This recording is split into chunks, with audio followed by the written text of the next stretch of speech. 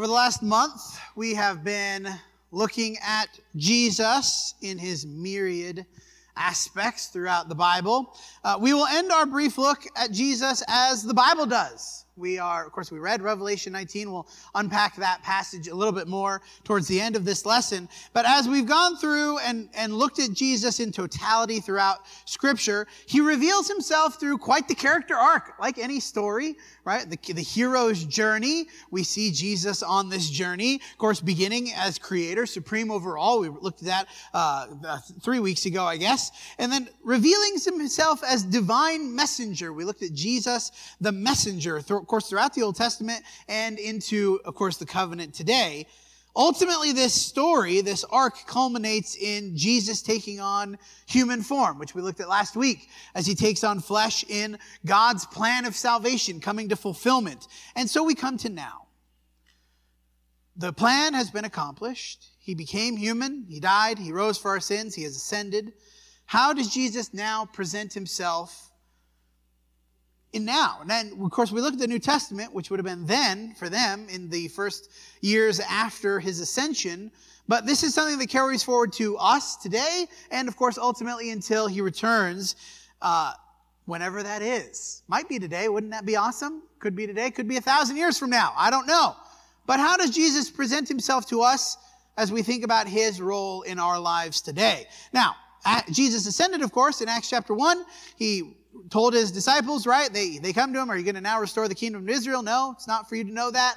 And he ascends. He tells them that they're going to be his witnesses. The apostles are going to be his witnesses in Judea and Samaria and Jerusalem to the ends of the earth. I got those out of order. And so in Acts chapter 2, we have the first gospel sermon, so to speak, as they are presenting the message of Jesus now. He's ascended. He's given them this job.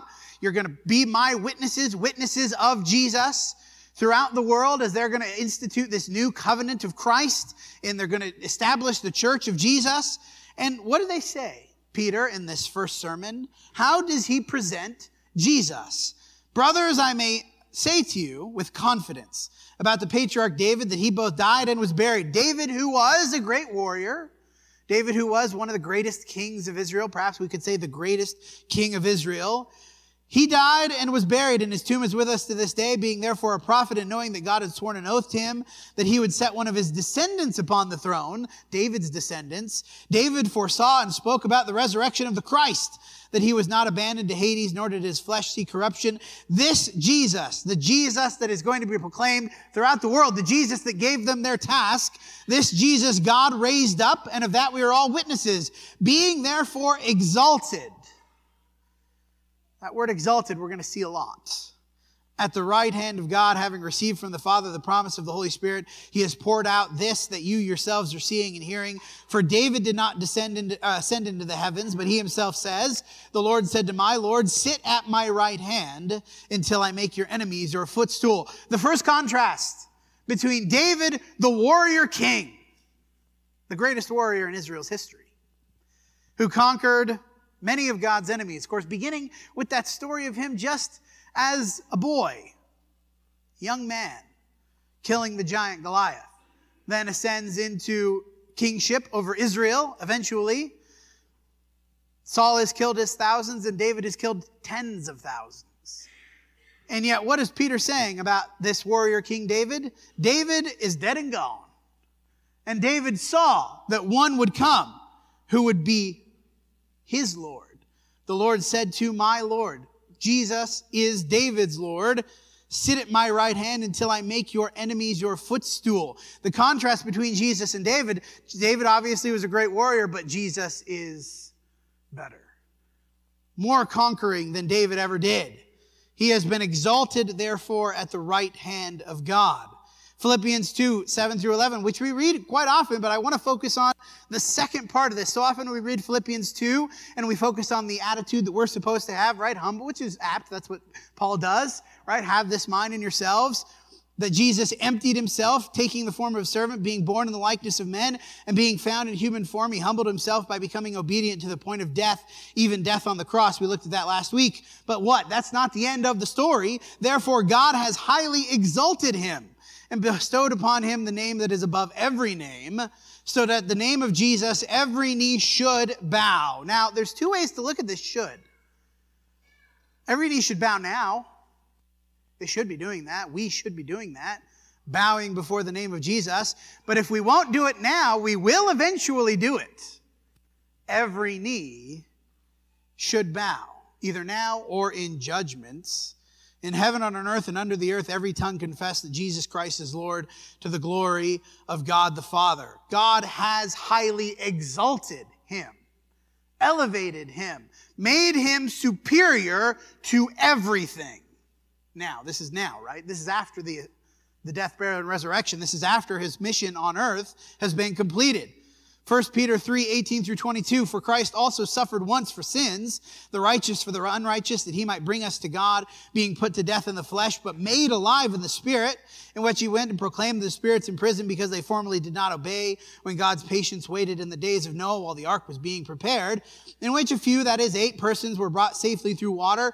Immersion, which corresponds to this, now saves you, not as a removal of dirt from the body, but as an appeal to God for a good conscience through the resurrection of Jesus Christ. We'll pause there. What is this build-up saying? The comparison between Noah and Jesus, between what happened to Noah and what happens to us, right? We've been saved. We've been brought safely through because of his resurrection, because of his victory. We have victory. We've been spared. Jesus, who is gone into heaven and is at the right hand of God, with angels, authorities, and powers having been subjected to him. What does it mean to be exalted? The Father has exalted him. He has elevated him. He has made him special. The idea of exalted, to praise, to give glory, to give honor. Jesus, and we looked at this at the very beginning, 3 weeks ago when we talked about Jesus the Creator. Jesus is worthy of your praise. God has exalted him, so what should I be doing? Shouldn't I be exalting him? Why was he exalted? Because he won. I love that song. I don't think I've ever sung that song before. It is finished. The battle is over. We win because Jesus won. And so, yes, he deserves to be exalted. The language that is used in these verses, that he's at the right hand of God, that he is in the most special spot, that he oversees and has authority over all things. When it says that all authority has been subjected to him, that he is in charge of all things. Again, we looked at this when we talked about his creative power, that he upholds the universe by the word of his power. As David says, until I make your enemies your footstool. That's how much higher Jesus is than everything else. That his enemies will be the thing that he puts his feet on. He has accomplished the mission. Thanks be to God for that. Amen.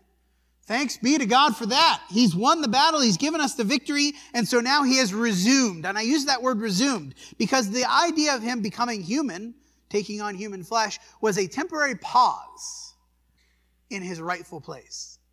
He began as creator, Lord of all, ruler of all. He descends to earth. That's what makes the mission so powerful. Descends to earth, emptied himself, as the Philippians says, and now he has resumed his rightful place as ruler and authority. So Jesus is exalted, glorified, ruler of all. He is the victorious conqueror. Right now, as we speak, at the right hand of God. Over all, in charge of all.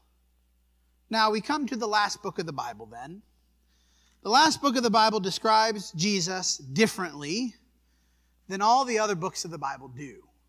And it's important to note that this is the view of Jesus, that God, as he is planning out the inspiration of Scripture, I think about the totality of the monumental task of putting together such a document as the Bible, spread across thousands of years, written by so many different people in different places to different audiences, that has been collected over the millennia that God has inspired these words. And this is how he leaves the story, the book of Revelation. This is intended very clearly to be the last thing that God's people are going to be receiving as divinely inspired. And so this is the last impression that we are going to receive of Jesus. And what does John begin?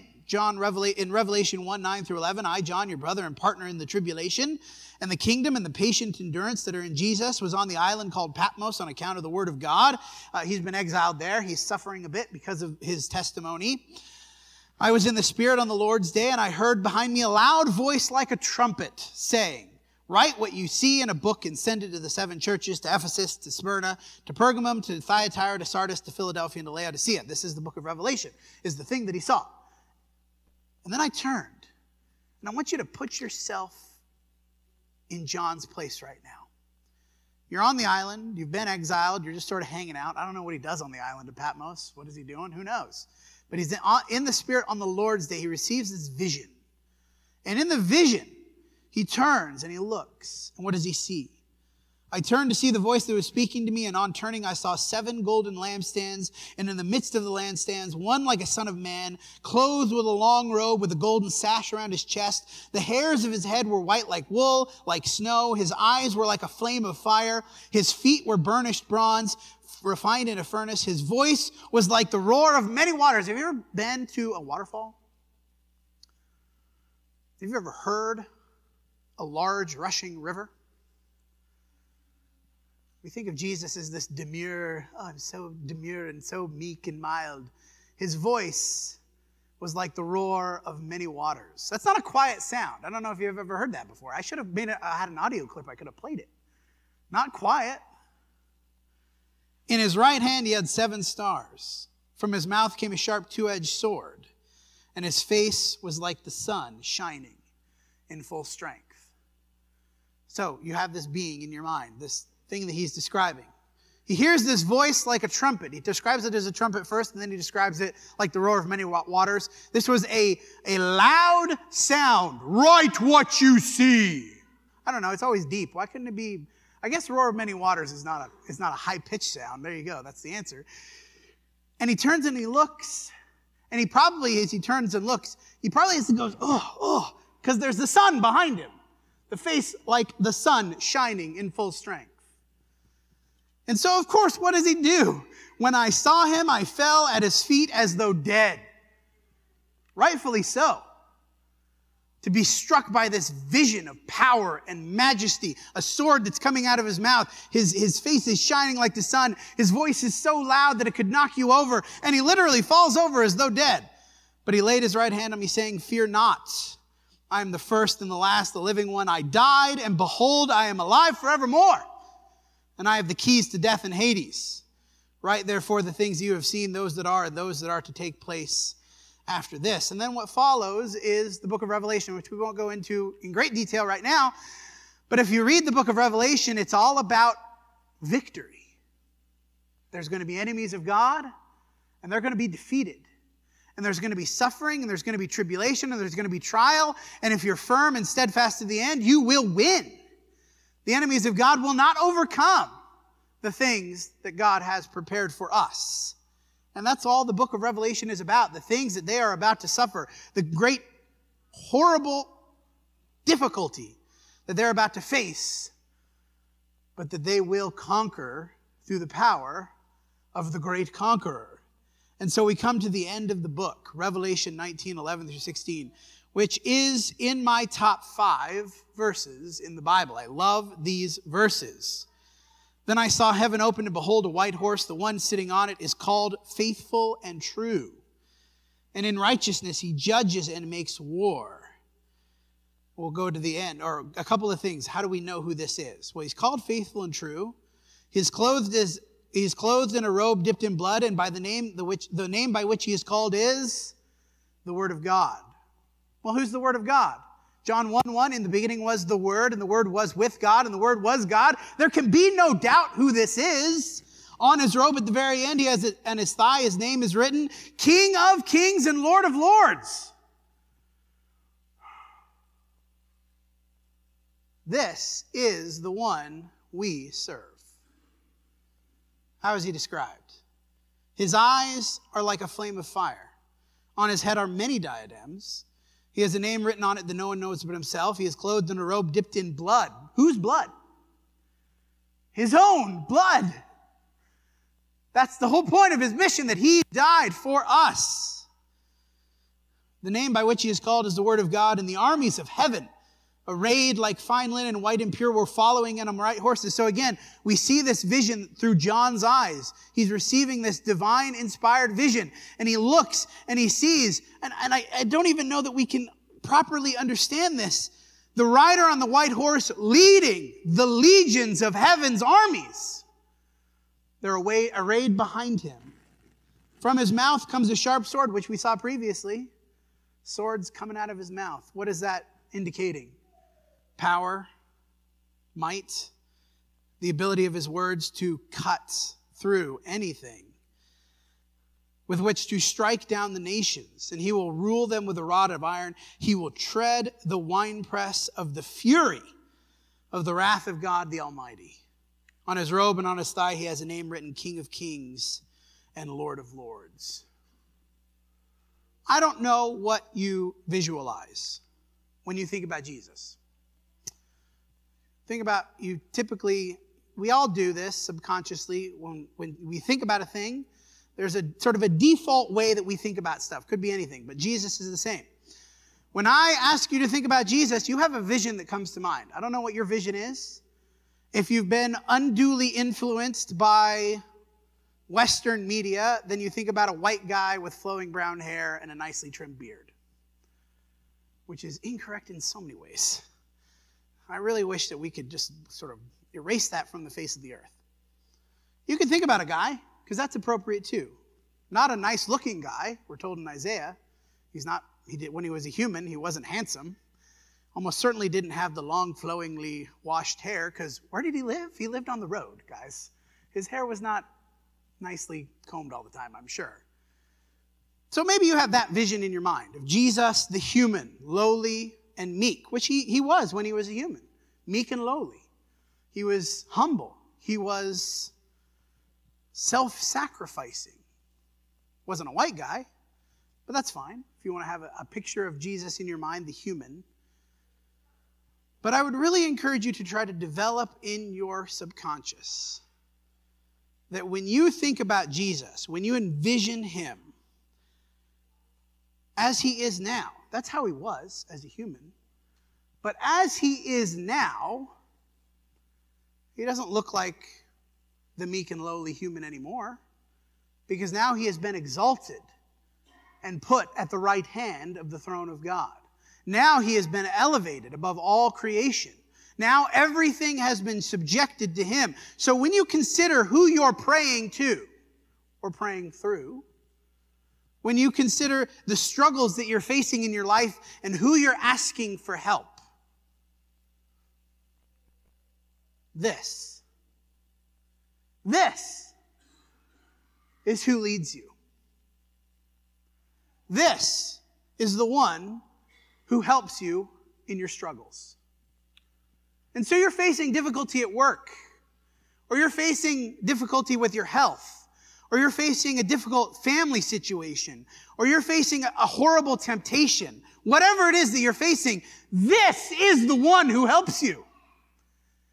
This is the one who can give you victory, because he is the conqueror. And this should dramatically change how we live our lives. Because the one that we serve is more powerful than anything we will ever possibly face. He has more authority and power and ability. And part of that, of course, is the self-sacrificing human picture of Jesus. The picture of Jesus on a cross who is broken and bleeding, which is why I think John has seen a vision of a guy whose robe is dipped in blood. That he has been wounded. As the text says, wounded for our transgressions. But that wound did not defeat him. That wound was temporary. That wound which provides the blood that we would be cleansed with. And as we think about Jesus today, we think about Jesus who is the one who gives us victory. As we think about the spiritual warfare, we'll end with these two texts in Ephesians 6 and 1 Timothy 6, how this picture of Jesus should change our lives. Ephesians 6, 10 through 12. Finally, be strong in the Lord and in the strength of his might. His might. The vision of the rider on the white horse who leads the armies of heaven. His might. Put on the whole armor of God that you may be able to stand against the schemes of the devil. For we do not wrestle against flesh and blood, but against rulers and authorities and the cosmic powers over the present darkness, against the spiritual forces of evil in the heavenly places. We previously has been put under him. That all rule and authority has been subjected to him.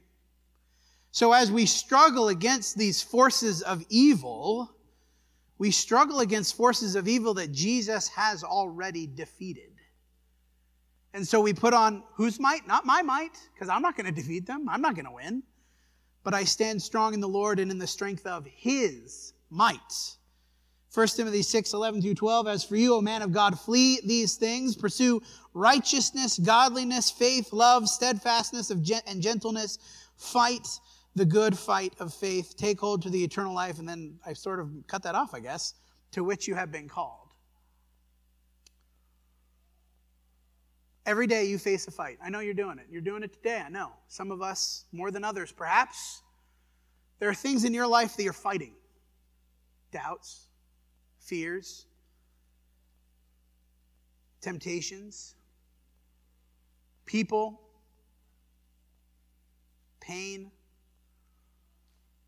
You look around and you see what's going on in the world and you have so much anger and sadness. People that we've lost. People that have turned their backs on us. You're fighting a fight today. But only one thing can get in the way of your victory. And it's not the things that you fight. Because Jesus has conquered those things. The only thing that can get in the way of your victory in the things that you're fighting, the things that you're struggling with, is ourselves. When we forget who we serve. When we forget the power that he has given us. When we choose not to take advantage of the things that he has put in our lives to give us victory. He has won. And he has shown by his death that he wants you to win too. He'll give you the strength. He'll give you the power. If we come to him and make him Lord of our lives. He wants to give you victory, amen? He wants to give you victory. As we're going to sing in just a minute, he is mighty to save. I don't know what you're struggling with, but I do know that part of the thing he's put in our lives to help us is each other. You're looking around this room and you're seeing people who are fighting the same fight that you are, who are struggling with some of the same things that you're struggling with. Don't do that alone. Let us help you. I visualize the army of heaven, arrayed like white linen behind the rider on the white horse. And do you realize that we are part of that? We're part of that army. And we can help each other. If you're ready to receive that help, come while we stand and sing.